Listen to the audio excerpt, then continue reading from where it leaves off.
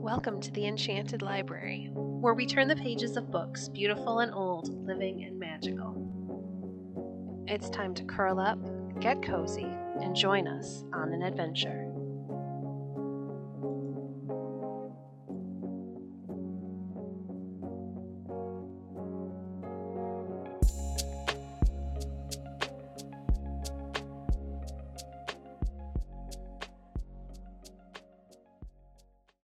Viking Tales, Chapter 7, Harald's Battle.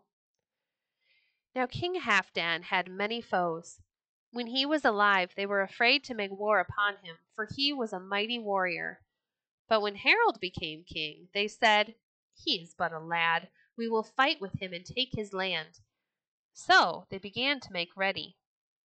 King Harald heard of this, and he laughed and said, "Good! Foes' fear is thirsty, and my legs are stiff with much sitting."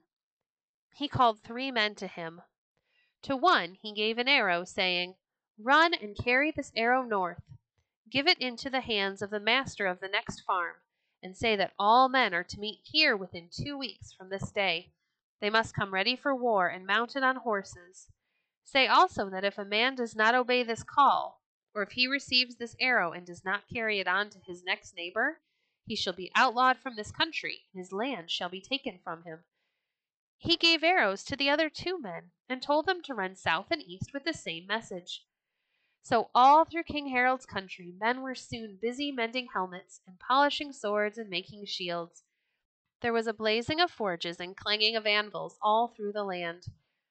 On the day set, the fields about King Harald's house were full of men and horses. After breakfast a horn blew.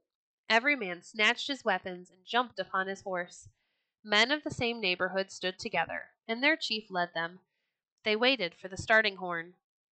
This did not look like our army. There were no uniforms. Some men wore helmets, some did not. Some wore coats of mail, but others wore only their jackets and tights of bright-colored wool. But at each man's left side hung a great shield. Over his right shoulder went his sword belt, and held his long sword under his left hand. Above most men's heads shone the points of their tall spears. Some men carried axes in their belts. Some carried bows and arrows. Many had ram's horns hanging from their necks. King Harald rode at the front of his army with his standard-bearer beside him. Chain armor covered the king's body. A red cloak was thrown over his shoulders. On his head was a gold helmet with a dragon standing up from it. He carried a round shield on his left arm. The king had made that shield himself. It was of brass. The rivets were of silver, with strangely shaped heads. On the back of Harald's horse was a red cloth trimmed with the fur of ermine. King Harald looked up at his standard and laughed aloud.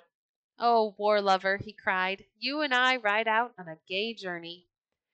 A horn blew again, and the army started. The men shouted as they went, and blew their ram's horns. "Now we shall taste something better than even King Harald's ale," shouted one. Another rose in his stirrups and sniffed the air. "Ah, I smell a battle," he cried. "It is sweeter than those strange waters of Arabia."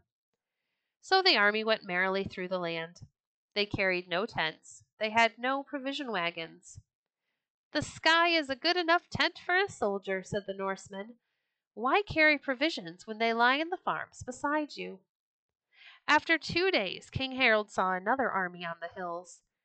"Thorstein," he shouted, "up with the white shield, and go tell King Haki to choose his battlefield. We will wait but an hour. I am eager for the frolic." So Thorstein raised a white shield on his spear, as a sign he came on an errand of peace. He rode near King Haki, but he could not wait until he came close before he shouted out his message, and then turned and rode back. "Tell your boy king that we will not hang back," Haki called after Thorstein.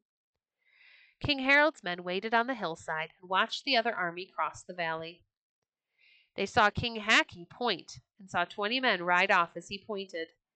They stopped in a patch of hazel and hewed with their axes. "They are getting the hazels," said Thorstein. "Adun," said King Harald to a man near him, "stay close to my standard all day. You must see the best of the fight. I want to hear a song about it after it is over." This Andun was the skald who sang at the drinking of King Halfdan's funeral ale. King Haki's men rode down into the valley. They drove down stakes all about a great field. They tied the hazel twigs to the stakes in a string, but they left an open space toward King Harald's army and one toward King Haki's. Then a man raised a right shield and galloped toward King Harald. "We are ready," he shouted. At the same time, King Haki raised a red shield. King Harald's men put their shields before their mouths and shouted into them. It made a great roaring war cry. "Up with the war shield," shouted King Harald. "Horns blow." There was a blowing of horns on both sides. The two armies galloped down into the field and ran together. The fight had begun. All that day long swords were flashing, spears flying, men shouting, men falling from their horses, swords clashing against shields. "Victory flashes from that dragon," Harald's men said, pointing to the king's helmet. "No one stands before it." And surely, before night came, King Haki fell dead under foes' fear. When he fell, a great shout went up from his warriors, and they turned and fled. King Harald's men chased them far, but during the night came back to camp. Many brought swords and helmets and bracelets, or silver-trimmed saddles and bridles with them.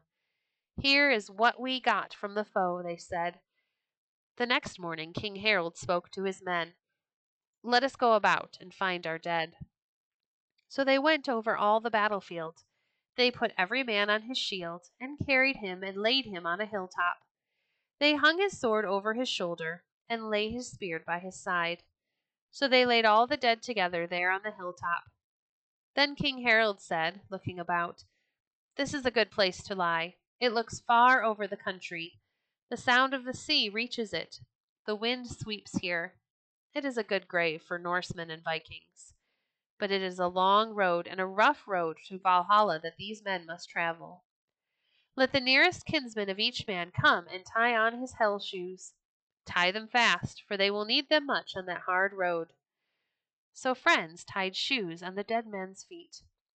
Then King Harald said, "Now let us make the mound." Every man set to work with what tools he had and heaped earth over the dead until a great mound stood up. They piled stones on the top. On one of these stones King Harald made runes telling how these men had died. After that was done, King Harald said, "Now set up the pole, Thorstein. Let every man bring to that pole all he took from the foe." So they did, and there was a great hill of things around it. Harald divided it into piles.